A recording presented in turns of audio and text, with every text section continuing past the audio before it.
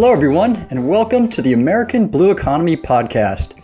I'm your host, Admiral Tim Gallaudet, CEO of Ocean STL Consulting, former Deputy Administrator of the National Oceanic and Atmospheric Administration, NOAA, as well as a former Assistant Secretary of Commerce and before that, the Oceanographer of the Navy. We are a monthly offering by the American Shoreline Podcast Network and brought to you by Coastal News Today. The American Blue Economy Podcast brings together leading voices in the ocean, coastal, and Great Lakes-based economies to expand awareness and collaboration, identify positive solutions to address the many challenges to the ocean economy, such as conflicting uses and climate change, and provide thought leadership on keeping the blue economy at the forefront of American conservation and prosperity. Today's episode is third in a series on technology in the blue economy. And for reference, I wrote about this topic in Real Clear Science in October of last year. And the title of the article was 7 Technologies Revolutionizing Our Relationship with the Ocean.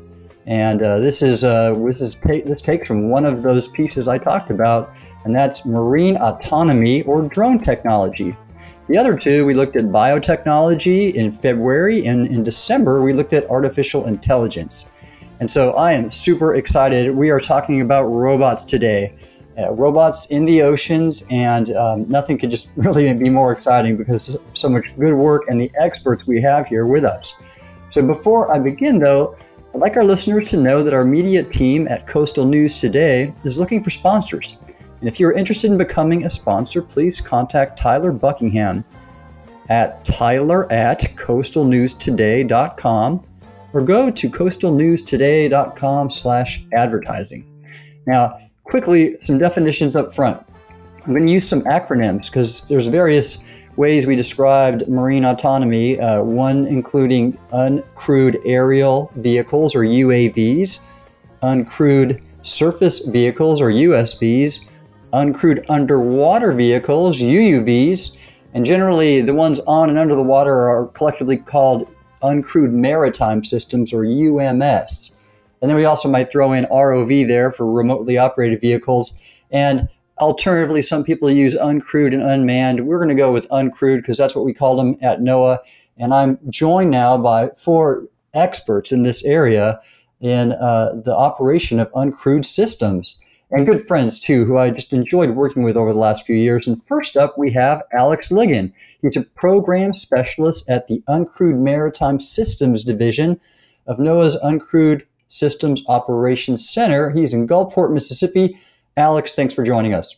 Thank you so much for having me. It's a pleasure to be here. Right on. And next in line, we have Lieutenant Chelsea Parrish, a newly minted NOAA Twin Otter pilot and formerly a UAV pilot doing cetacean photogrammetry at NOAA's Southwest Fisheries Science Center in La Jolla. And you're joining us from Florida, aren't you, Chelsea? Well, actually, I'm joining you all from Toronto, Canada, where I'm attending Twin Otter Initial Sims training. So that's where I'm coming from today, and thank you for having me. Right on. You're all over the map. Well, good. Thanks so much for taking time out of your very, very important training, Chelsea. And we also have Jen Walsh, a research biologist and glider UUV pilot at NOAA Southwest Fisheries Science Center in La Jolla, California. Thanks for coming on, Jen. Hi, thanks for having me. This is great. Yeah, it is. And rounding it out, we have Grant Rawson, a physical scientist and another glider UUV pilot at NOAA's Atlantic Oceanographic and Meteorological Laboratory in Miami. Grant, thanks for coming on board. Thank you for having us. It's great to be here with this great group of people. Well, it is a good group, Grant. You're right about that. And I'm going to first off start with Alex Ligon down in Gulfport, Mississippi. And Alex is part of this Uncrewed Maritime Systems Division, a new organizational construct to help organize NOAA's uncrewed systems operations. And why don't you just tell us a little bit about what you're up to, Alex, and your new job here, since it is new, and I just saw you last week. Sure thing. As Admiral Gallaudet mentioned, the Uncrewed Operations Center has been recently implemented in NOAA, and the idea is to kind of create an umbrella for all the uncrewed systems being used within NOAA, and those also being sourced out by NOAA, for instance, as data as a service. I work with the Uncrewed Marine Systems Division. So I specifically work with those maritime vehicles, USVs and UUVs. And it's been quite a exciting challenge organizing all of these systems that have been used throughout the years into a kind of a more streamlined program so that everything, all the systems and all the people involved kind of have one location and headquarters to report back to. So the idea is to try to help really keep these systems in use and operational so that the knowledge and the experience doesn't fade away. And part of the Marine Systems Division out of Gulfport, we are working to support, operate, and transition those marine systems like the USVs and UUVs into full operation within NOAA projects. Well, that was great, Alex. Good description. And kind of in other words, I saw all this uncrewed system activity across NOAA put forward for various applications, which we'll talk in detail about, but none of it was organized and there were really no standards. And sometimes projects wouldn't live on because of that lack of any centralized support. And so Alex is trying to ensure continuity of these operations and a little bit of standardization of the training and operation. His expert is in hydrography, ocean mapping, and he was previously with NOAA's navigation response teams on the Gulf. And we'll go into that a little bit. But another application of uncrewed systems operations is doing marine mammal monitoring. And Lieutenant Chelsea Parrish is here to tell us a little bit about what she was doing in La Jolla previously. Would you mind just kind of giving us an overview, Chelsea? Yeah, certainly. So like Admiral Gallaudet previously mentioned, I was a drone operator for the Southwest Fisheries Science Center under the Marine Mammal and Turtle Division. And I essentially just went on several projects where we were either calculating the total population of a certain species that we were studying, or I wasn't involved in this, but we were also collecting blow samples from white whales to kind of determine their overall health and analyze the microbes within their blow samples. We also did a Cook Inlet beluga whale survey, which is a species in the spotlight as considered by NOAA. And fortunately, we were able to fly under permit and, try to get a good grasp on the population and overall health and new births of beluga whales up in Anchorage, Alaska. So just the variety and ability to be able to go out there and collect these samples and collect this data and be able to analyze different populations is pretty rewarding. And that was basically what my job was, to help support, Southwest Fisheries Science Center in gathering that data as an operational specialist. Well, you're kind of a recruiting poster child in that kind of work. Who does not want to see whales and beluga whales, especially in Alaska? It's just so neat. And I loved following you, Chelsea. And I loved visiting you and seeing you demonstrate the operation of one of those drones. It was just so neat. I'll ask more about that. But I should point out, that work is really relevant to the blue economy in not a necessarily direct, revenue generating way, but marine conservation in terms of protecting and preserving ecosystems it really underpins a healthy, sustainable blue economy. And so your work at fisheries is that, just like hydrography supports shipping in the Gulf of Mexico, which Alex did. We're going on just as kind of overviews of all the experience we have on this remarkable lineup. I want to go to Jen Walsh, who is also at Southwest Fisheries Science Center, where Chelsea used to work. And her work is also really cutting edge and expeditionary, like Chelsea had done. Jen, why don't you describe your Antarctic krill surveys with gliders and just an overview of what you do and why? So I work for the Antarctic Ecosystem Research Division at the Southwest Fisheries Science Center, and we manage the Antarctic Marine Living Resources, or AMLART program. And this program started quite a while ago, but from 1998 through about 2016, we would go to sea out in the Southern Ocean off the northern Antarctic Peninsula from anywhere between 30 to 90 days each year. And our main goal was to estimate the biomass of Antarctic krill, but also to study the broader marine habitat around the peninsula. And the data that we collected is used by the Commission for the Conservation of Antarctic Marine Living Resources, or CAMLAR, to help us manage the growing krill fishery down there. But chartering a research vessel in Antarctica is expensive, as you can imagine. It can be in excess of $60,000 a day to charter a ship down there. Yeah. And in addition to that, we had to pay a staff of like 20 scientists and technicians. We had to pay for travel down to Punta Arenas, Chile.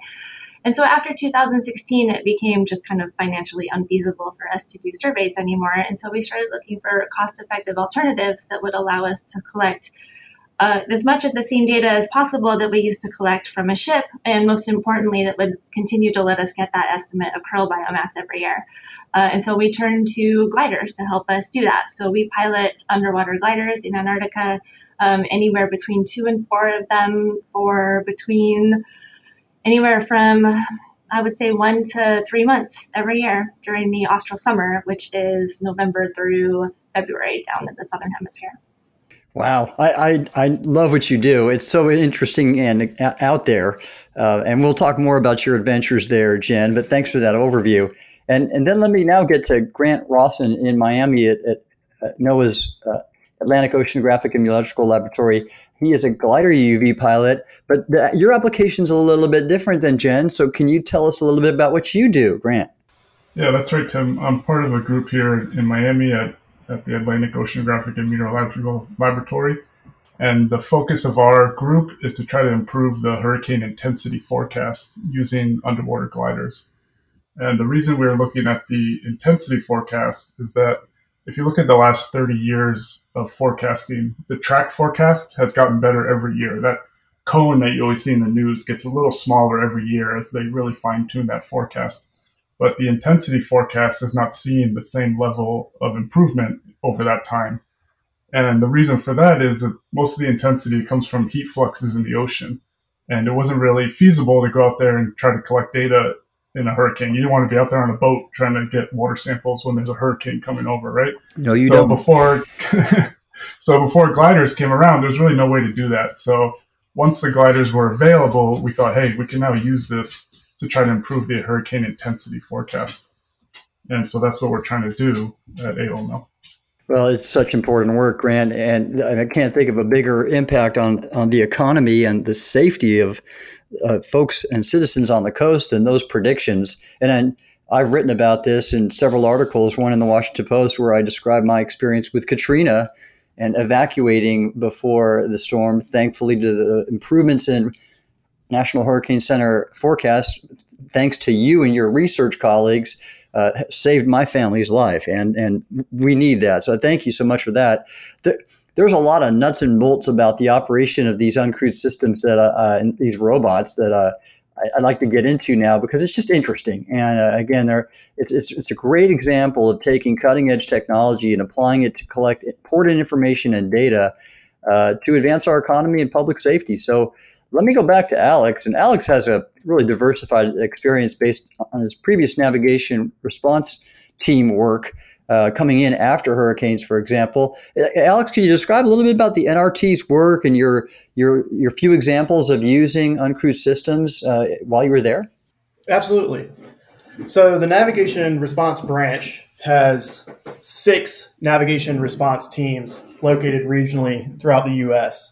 I was with the navigation response team, Stennis, UXS team. So we focused on operationalizing and integrating UXS into response projects as well as standard navigable surveys. The UXS that we were using were small because the NRT mission is essentially shallow water hydrography. We wanted to fill the charts from the shoreline to the edge of the blue tent where larger vessels were not able to operate. Navigationally, for larger shipping, that's not incredibly significant. But for a recreational mariner or anybody else out there, every inch of the chart is important. And that's NOAA's duty, is to ensure that those charts are as up to date as possible. So we focused on shallow water hydrography in that blue tent area, and we started using small USVs.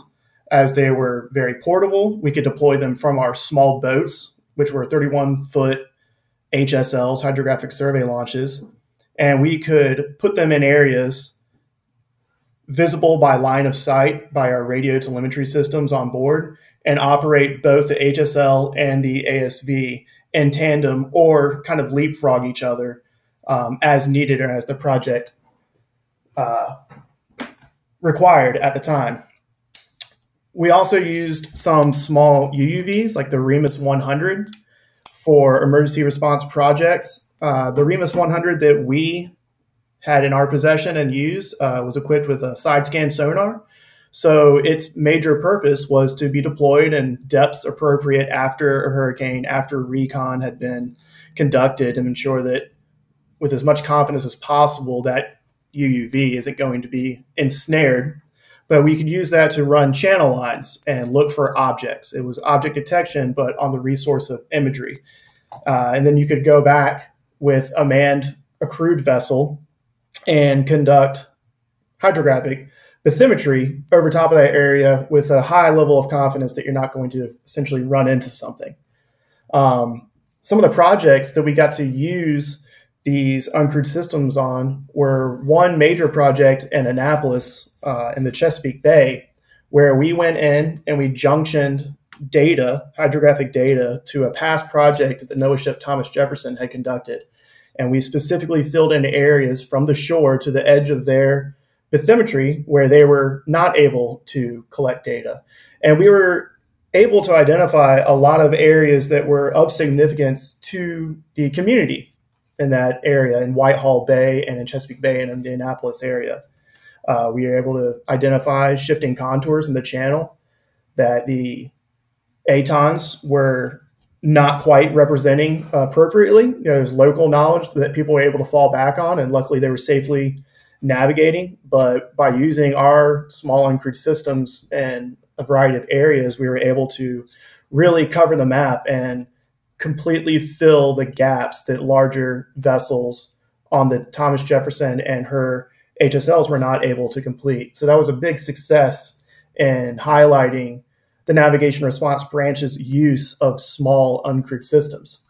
That's a great description, Alex. I actually, and for our audience, ATONs is aids to navigation, and I think I drove that ASV recently at one point in 2018. I think I got on the NOAA boat RV Hydro Bay Hydro 2. Were you there with me? Yes, sir. We had a small technical snafu as is usual with these systems, but we were able to recover quickly and keep going and provide a good demonstration, I hope. That's right. Okay, that was great. Yeah, I've met you several times over the years, and it's great that we're still working together, and we'll talk about that too. But let me go on to Lieutenant Chelsea Parrish. And Chelsea, I want to highlight your work and have you describe a deployment where you used these uncrewed systems, anyone that you want, and just make a note of that you're a NOAA Corps officer, and the diversity of your work and the importance of your work is really is underappreciated across America. You're a uniformed officer like the Coast Guard, like the Navy, and you go out. You're primarily those applied science missions supporting the NOAA civil scientists, and you've been on the ship or NOAA ship Oregon 2. You're now a Twin Otter pilot. You were previously a drone pilot. I just can't think of more cool work. And you also have a MBA from Howard University. So if you don't mind, Chelsea, describe a little bit about one of your more memorable deployments to go do one of these surveys.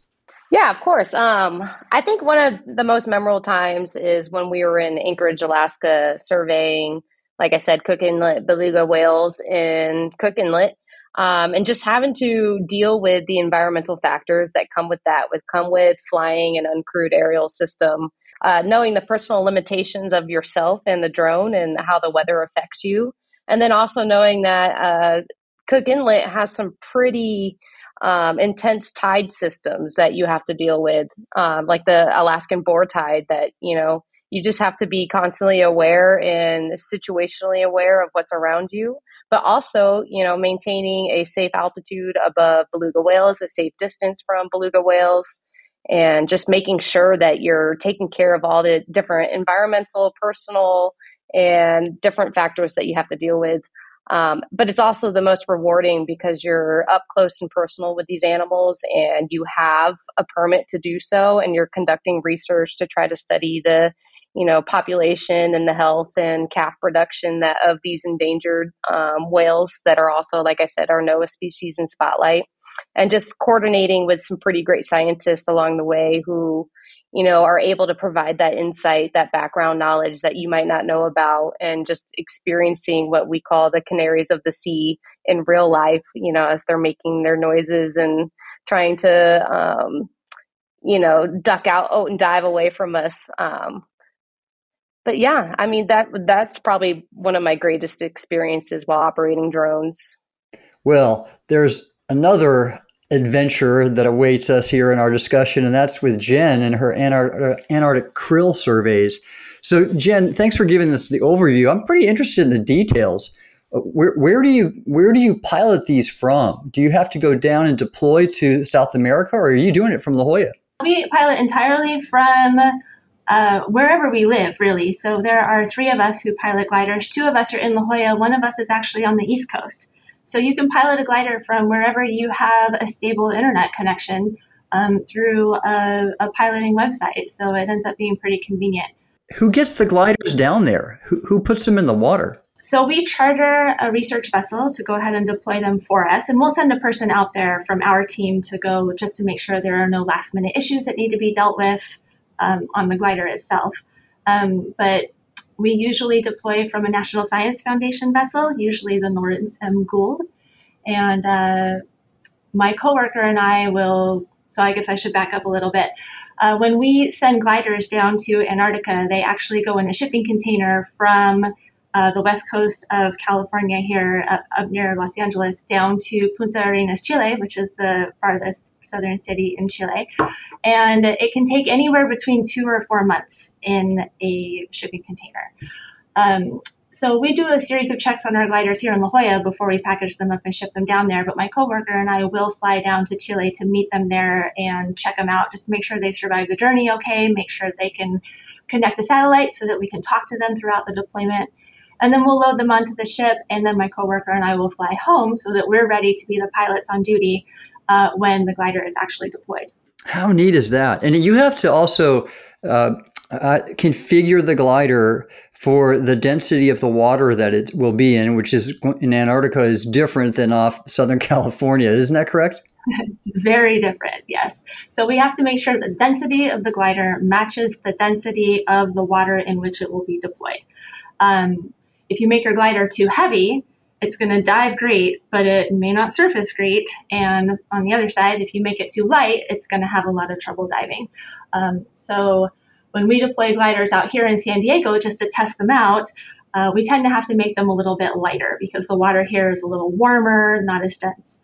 In Antarctica, the water is very cold and very dense. And so we have to add a lot of weight to that glider to make sure that it can dive and surface the way it's supposed to. Really neat. Wow. And can you also tell us about the krill fishery and what the economic significance of that is? Yeah, so the krill fishery has been growing a lot in the last several years and decades, really. And most of the krill that's caught in Antarctica is still primarily used for aquaculture purposes. But there is a growing nutraceutical industry for like dietary supplements made out of Antarctic krill because krill are super high in omega-3 fatty acids. And these have been demonstrated, or, I don't know how rigorously this has been demonstrated, but omega-3 fatty acids are supposed to be good for cardiac health and for other health issues. And so people are really interested in these supplements.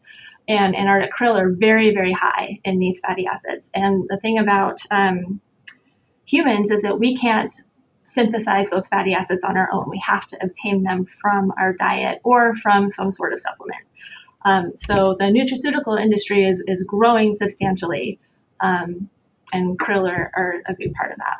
That's so interesting. Wow, that really dovetails into the my last episode on biotechnology.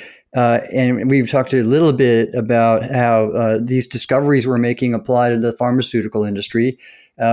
Great. Thank you for sharing. And so let's go to our other glider pilot, Grant Rawson, who's in Miami, and his mission has been to improve the intensity prediction of hurricanes. Very important work. And Grant, I wanted to highlight for our listeners that I featured you and your work in an article in the Journal of Ocean Technology. And I believe the issue was volume 15, number 4. It published in 2020, and the title was Autonomy, Artificial Intelligence, and Telepresence, Advancing Ocean Science at Sea in the COVID Era. And there's a picture of you, and if you don't know this, I'll share it with you, but there's a photo of you deploying a glider in that. And we highlighted that even though in 2020, when NOAA ships couldn't get underway, you were out there pushing the envelope, deploying gliders to help improve our hurricane predictions and dealing with these restrictions due to COVID protocols. And the picture even has you wearing a mask. But I wanted to see if you could maybe tell our listeners a little bit about the glider picket line concept. Do you know what I'm talking about? Yeah, absolutely. And that cruise we did in July 2020, that was one of the first research cruises probably in the world after COVID locked everybody down. We were able to get the approvals and get travel, go down to Puerto Rico, get on the ship and do the deployments in person. So that was a really exciting time. Yeah, that was a really awesome review. Everybody at NOAA was following this because it was like you were the first people to go out. But tell us about this picket line idea. I think it's fascinating. Sure. The picket fence concept is to have underwater gliders and other ocean observation assets deployed in areas where hurricanes often travel and intensify. And for those that don't know, an underwater glider, it doesn't have a motor or a propeller in the traditional sense, like a submarine or a boat. It actually has a bladder filled with air or oil, and it uses that bladder to change its density. And based on the change in density, it can sink or rise in the ocean, and then it can use its wings to convert that vertical motion into horizontal motion. And because of that, they're super efficient. They can last, 6 to 10 months at a time, and they can be out for the entire hurricane season. But they're also, because of that, not super fast, right? They go about half a knot. With the right ocean conditions, we can sometimes see 4 knots. So because of that, we need to be in these areas before the storms get there. So we're part of a larger team from the U.S. Integrated Ocean Observing System, or IUS, and we cover the Caribbean. Sorry. So we cover the Caribbean Sea area with our partnerships at the University of Miami and one of the IUS regional associations, CARICOOS. We also work with the National Authority of Marine Affairs in the Dominican Republic, also known as ANMAR. And we work with the Cape Eleuthera Institute in the Bahamas. And we work with the U.S. Navy, who acts as a force multiplier in the area. Since they have, hundreds of gliders, they lend some of their gliders to our groups to deploy and act as a force multiplier in these areas. So our section of the picket fence is there in the Caribbean. There's also sections in the Gulf of Mexico and all along the east coast of the U.S. so that we have assets in the area when a hurricane comes through. We can really get that data into the models and improve the forecasts and get people ready. That's such a great concept. I just love this idea of collaborating with all these players to lay out a barrier basically across the Gulf, the Caribbean, and I know that Rutgers is doing it up in the Mid-Atlantic region, all for when these storms, wherever these storms form and go, you are ready to start observing that important ocean thermal structure to inform a better intensity forecast. It's such an awesome idea. I love it. It was great to write about you in that article, Grant. And thank you. And so, and kind of along these lines of just innovating with concepts and new platforms, I want to go back to Alex because I was just with him and we were meeting to discuss NOAA's acquisition of some new platforms. And I profiled this one particular platform and company on a previous episode. I had this little sub-series of women wave makers, and the company was XBlue. Now they're called XSail. And the interesting thing about that is they have this really amazing mapping uncrewed surface vessel called the Drix. So can you talk about your plans or what you've done already with that platform, Alex, at least your larger office, and anything you're looking to do in the future? Absolutely. So, a couple of years ago, I believe it was 2019, NOAA became interested in the DRIX. And in 2021, they were able to purchase a DRIX USV equipped with an EM 2040 multi-beam sonar for bathymetric surveys and hydrography, as well as it is equipped with an EK80 fisheries sonar for acoustic surveys, water column fishery surveys. In 2021, DRIX was received by UNH and evaluated and transferred to the Thomas Jefferson and the Great Lakes, and the Thomas Jefferson and UNH and XAL/XBlue at that time integrated the USV onto the ship and operated it for an entire month on a hydrographic survey. And at the end of that survey, it was deemed a success. There were lots of trial and error evolutions, but at the end of it, they came out with a great operational debrief document cataloging those pros and cons and ways to move forward. And since then, DRIX is being integrated onto a fisheries vessel as for its other option for survey. It is currently in Kodiak on standby for a project in July to conduct a pollock survey in tandem with the NOAA ship Oscar Dyson. In both scenarios, it is acting as a true force multiplier. Both ships are collecting data at the same time as DRIX is. In Alaska, the goal is to have the DRIX and the Oscar Dyson kind of leapfrog each other or hopscotch, as the DRIX is identifying schools of pollock fish in the water column. They're able to relay that information in real time back to the ship as the ship is conducting ground truthing trawling surveys to actually pull up those fish and identify them as pollock or not. And this is going to rapidly enhance and hopefully create a more confident assessment of the fish stock in that area, as pollock, I believe, and I want to be wrong here because fisheries is not my background, but I believe pollock is the largest fisheries in the U.S. It's, I believe, one of the most important. It is. Yes, sir. Right. So that project is yet to happen or yet to occur, but we are highly confident in the crews and the teams and the engineers that have integrated the ship on board, the scientists who have tested the sensors and conducted the training iterations. Everyone's highly confident that this is going to be a success. So go ahead. Yeah, I'm sorry. I can stop there for a question if you'd like. No. It's just such a really cool blue economy story because we first did a USV pollock survey in 2020, and I profiled that in the same journal article that I wrote about with Grant's gliders. And that pollock survey we did during using sail drones.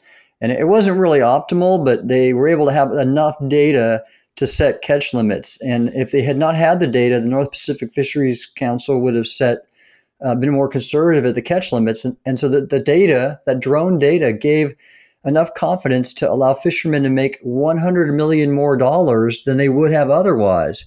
So it was a big blue economy success story. And now with a better drone, this DRIX, we're going to perform that survey. And it also highlights a very interesting thing, and that is a lot of these drone operations, they're really basically, they call it unmanned teaming. You really can't take people out of the loop, but when you can combine them, it force multiplies a vessel or a platform. And so I want to go to Chelsea now. And well, I thought in this idea of discussing crewed and uncrewed systems teaming, you're unique. You're a Twin Otter pilot now, very newly qualified, but you also have been a drone pilot. How would you compare the two piloting positions? I'd love to hear your perspective. Few people have that. Well, I'm actually still in the process of earning my co-pilot qualification, but I think, learning from the crew resource management of flying with my instructor for the past year, it's just, I think it's along the same thing. And you just have to establish responsibilities and roles. And, everybody's following a checklist and, you're learning that camaraderie with each other.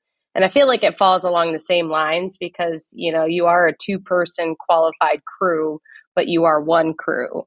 And so you have to learn how to operate in that sense. Right. Well, and as a NOAA Corps officer, I want to take this moment to have you give a plug because I just absolutely admire and appreciate the diversity of positions in the NOAA Corps. You're a pilot, you're a drone pilot, you have been an officer of the deck, correct? Yep, that's correct, on NOAA Ship Oregon 2 out of Pascagoula, Mississippi. So you're a ship driver, and later on, what else do you have to look forward in your career if you stay in? So I would say my 10-year goal is to hopefully be aboard one of the hurricane hunters, whether that be the G4 or the P3s or their replacements that are coming down. Wow, that's great. So you're gonna stay in the pilot career path, like previous NOAA Corps Admiral Mike Sila, like current NOAA Corps Admiral Nancy Hahn. I'm looking forward to when you make flag rank. I appreciate it. We'll see, you never know what life gives you, but that's my goal and my intention is to retire like my father did in the Navy and just like you did, make a career out of it because it's so beneficial and rewarding. Yeah, what a good attitude. I love this. Well, you have my vote. I'll just tell you that right now. And thank you for your service.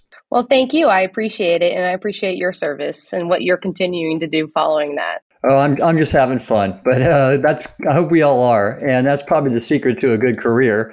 And now I'd like to move on to Jen Walsh at Southwest Fisheries Science Center, and you gave a great description about your Antarctic krill surveys, and you're interesting to me. You caught my attention because of the fact that you weren't originally a drone person or even a technology person. Really, you're an ecologist. Is that correct? Yeah, ecology, biochemistry. So originally my role here was to go out on our oceanographic surveys and collect krill and other zooplankton from our net tows. And then I would do biochemical analyses on those, mostly lipid fatty acid stable isotope analyses to look at food web structure of the zooplankton community around the northern Antarctic Peninsula. And then when we couldn't afford surveys anymore, we made this rapid shift over to using gliders. And that was a very steep learning curve for me. I am definitely, as you said, not technologically savvy. If I can't fix something by turning it off and turning it back on again, I need to call tech support. Like many of us. This was and continues to be every day I learn something new, and I think I probably mess more things up than I get right, but I learn from them, and I haven't lost a glider yet, so that's a good sign. Hey, yes. So this is what I loved about you is that kind of adaptability and your sense of humor. Can you tell our listeners what your Twitter handle is and how you came up with it? My Twitter handle is @reluctant_pilot. Because I was afraid to use gliders. I was afraid to use anything that technologically advanced. I was afraid to be in charge of something that was nearly $500,000 when you consider the glider itself and all the sensors that we have on it. And so I started that Twitter handle specifically to try to engage people in science communication and teach them about gliders, but also to kind of talk about the day-to-day triumphs and struggles of working with these gliders, babysitting them while they're deployed, as a way not only to kind of make people realize how important they are and what we hope to achieve with them, but also it was a fun way to kind of deal with the anxiety of transitioning from something I'm really comfortable with, which is all of that lab work and those biochemical analyses, to something I'm definitely not comfortable with, which is this advanced technology that we're using. Well, I applaud you because, first of all, I enjoyed reading your tweets. It was just so amusing, and I encourage everybody to check that out at reluctant_pilot, and you can see her journey, and it's been really interesting. But what an important role in science communication you performed I think I would like to think that you've opened the door for many to become more comfortable with these kind of changes, which, as we described with Alex and there and Grant, these are accelerating really, and it's quite remarkable, and I think exciting in the same. And now, thank you, Jen. Going to Grant now. I'm interested in your thoughts about going forward. Is there any new sensing technology or new variants of the gliders? Well, you're a research lab, so you're constantly pushing the envelope. Just curious what you're doing. You're looking forward to in the next year or two. Yeah, I mean, we'd love to look into more sensor integration. The glider is very adaptable. You can include any number of serial and voltage sensors. Currently, we use just temperature, salinity, and dissolved oxygen, but we'd love to be able to add PCO2 or pH in the future. And the sensors exist. There's just issues with response time and data processing. So being able to further integrate those would be great to look at kind of the global carbon cycle and really expand the use of the glider. Since we're already out there, we've done over 50 missions to date. We've spent over 5,200 days at Wow. sea. We've completed 34,000 dives. And we do it in areas where we repeat these transects. So since 2014, we've done the transects in the same area. So there's a wealth of data there that's not just for the immediate use of hurricane intensification, but it can also be used for later studies looking at water masses and the global carbon cycle. So to be able to integrate even more of those sensors into the glider would be something we really would look forward to. That's fascinating. That's great. Well, keep it going and keep the press. And the last set of questions I wanted to go through here is about each of you as individuals. And I want to go back to Alex Ligon in Gulfport, Mississippi at NOAA's Uncrewed Systems Operations Center. Alex, in studying about you as preparing for this podcast, I was surprised because, and don't take this in the wrong way, but you currently have an associate's degree and you're working on your bachelor's. So here you are, not even finishing undergraduate degree, and you are leaning forward and at the tip of the spear, as we'd say in the Navy, on this advanced technology work. And I'm so impressed by that. And so, can you just talk a little bit about what you're studying now at the University of Southern Mississippi, and what maybe your technology and science goals are as you move forward? Sure. And no offense at all. Part of it's kind of like a badge of honor. Sometimes there's a little bit of a chip on my shoulder, but, I try to take it all in stride because I've been so lucky to work with so many different folks who have just been advocates for me and, the teams that I work with that have kind of, pushed me along and kind of guided me and nudged me into the path that I'm in now. And just a background on that, that all started in a marine technology course at Cape Fear Community College with just a great group of professors and a great classmates and an opportunity to dive into the technological side on these marine systems, from fisheries technologies to habitat mapping to hydrographic mapping to oceanography, water analysis, all those things. It kickstarted this already large love for the ocean and the environment that I had. And as I went through NOAA, starting as an assistant survey tech on the Thomas Jefferson, kind of being ushered along by Captain Crocker and now retired Shep Smith, who put me in the first UMS Tier 1 Uncrewed Systems Maritime Certificate program, to Captain Van Westendorp and all these guys who just kind of helped nudge me along the way and gave me the access to the resources needed to develop my career. And then that led me to USM when I was essentially kind of nudged in the path of the NRTs as I applied for a job with the NRTs. They highlighted me and said, well, we want to stand up an uncrewed systems team in the Gulf of Mexico, which honestly I had not even thought about Mississippi at the time. But they said, hey, we're going to do all these great things, and we have these tools. We just need a team to focus on them. I said, that sounds great. So that led me to USM and the support of of my team then, and I began as best as I could between juggling, school and work. I will say it's taken a little bit of a hiatus between COVID and life.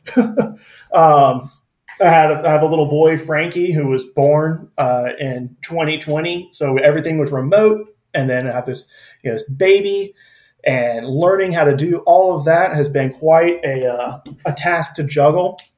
And I'm getting myself back together to dive back in to USM in a marine science degree, possibly focused on hydrography. But now, as my career is kind of taking another step forward, absolutely, I want to look into other options that will benefit me and the organization, because I do have just a great loyalty and love for what NOAA's mission is.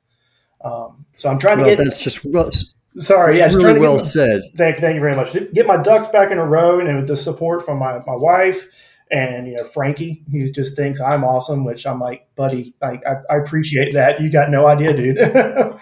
As well as my new office between our chief Dexter Malley and our director Captain William Mowat. They're all great advocates and supportive of furthering education and professional development in a nutshell. Well, right on. I really applaud the way you recognize all these individuals who helped influence you. I really think that's what it's about. And we could talk about all the technology and toys, but it's always about people at the end. And let's go to Lieutenant Chelsea Parrish. I maybe lost track of the fact that your dad was in the Navy, but tell us about that and its influence on your career. I really think it has. I think, as being a science-oriented person growing up and always interested in, animals and the ocean, and I wanted to be a vet once upon a time. But, I just pursued my bachelor's degree from Savannah State University, and then I was trying to figure out what to do with my life. And I was like, well, more school, here we go. So then I ended up getting my master's in marine science. And that's where I found out about the NOAA Corps. It was because I went to the NOAA Educational Partnership Program with my minority serving institutions. They were holding a conference at Maryland Eastern Shore, and there was a NOAA Corps recruiter there. I was a brand new graduate student. And, I just went over to the recruiter and started talking to her about, what is the NOAA Corps? It has the word NOAA in it, and, got a little bit more information about it. And I was, sold on the fact that it was science and service. And I couldn't, ask for a better fit. And I knew at that moment, my first semester of graduate school, that I was like, the NOAA Corps is it. So for the next 2.5 years, I worked on my application, continued to communicate with the recruiters, and I got in on my first, application, and the rest has been history. It's almost 7 years now since I was commissioned, and it's just been very rewarding. And talking to my dad and my mom, and they're always just living vicariously through me. And my dad even mentioned, if he knew about the NOAA Corps back in 1981 when he joined the Navy, that he would have probably joined the NOAA Corps. So it's definitely been an influence. I've been around the water my whole life because my dad was in the Navy. And so, the NOAA Corps is the best thing for me. Wow. This is interesting. I got to meet your dad, because I have said that. You might have heard me say that many times when I worked with your agency, if I had known about the NOAA Corps, because it fits everything my love for the ocean and that service and uniform service and that ethic of service, which I so admire. And so good on you. And I love that. Thank you for that pitch. Everybody listening who has that interest, reach out to us, and we will be glad to help share with you about the NOAA Corps. Now, Jen, interestingly, I had a discussion with you about your dad too, and his influence on you. And I didn't think we'd go this way, but it's a nice way to emphasize the people component of this technology. Do you mind sharing a little bit about that? Sure. Just like Chelsea, my dad had a huge influence on me. He's a lawyer, not anything to do with the ocean, but I've always thought of him as a scientist trapped in a lawyer's body. He's always been so interested in science. I think he attends more talks and reads more science articles than I do. But I grew up in Southern California, and he would take me to the beach every weekend, during the summertime, which I loved. I love the ocean. I love being in the ocean. I loved going tide pooling around the ocean. And I think from a young age, always said I was going to be an oceanographer, even though I had absolutely no idea what that meant when I was 6 or 7 years old. But my dad always really encouraged me to do whatever I wanted to. And I always said I was going to go to UC Santa Cruz and study marine biology. And I did that. And I wouldn't have had the courage or the ability to do that without my dad's encouragement and support. So he was instrumental in me getting to do what I do now. It's so nice to hear. And I think our listeners know I'm a father of 3 daughters, and I'm trying to be like the great people you mentioned and Chelsea too. Well, neat. And, interestingly, I never thought it would go and take this turn, but it's great that it does. And it's the fun thing about hosting a podcast. I want to go to Grant because I noted in my notes about your parents being marine geologists and that having an influence on you and your love for the ocean. Talk to us about what they did and kind of how that influence resulted in you now doing what you do.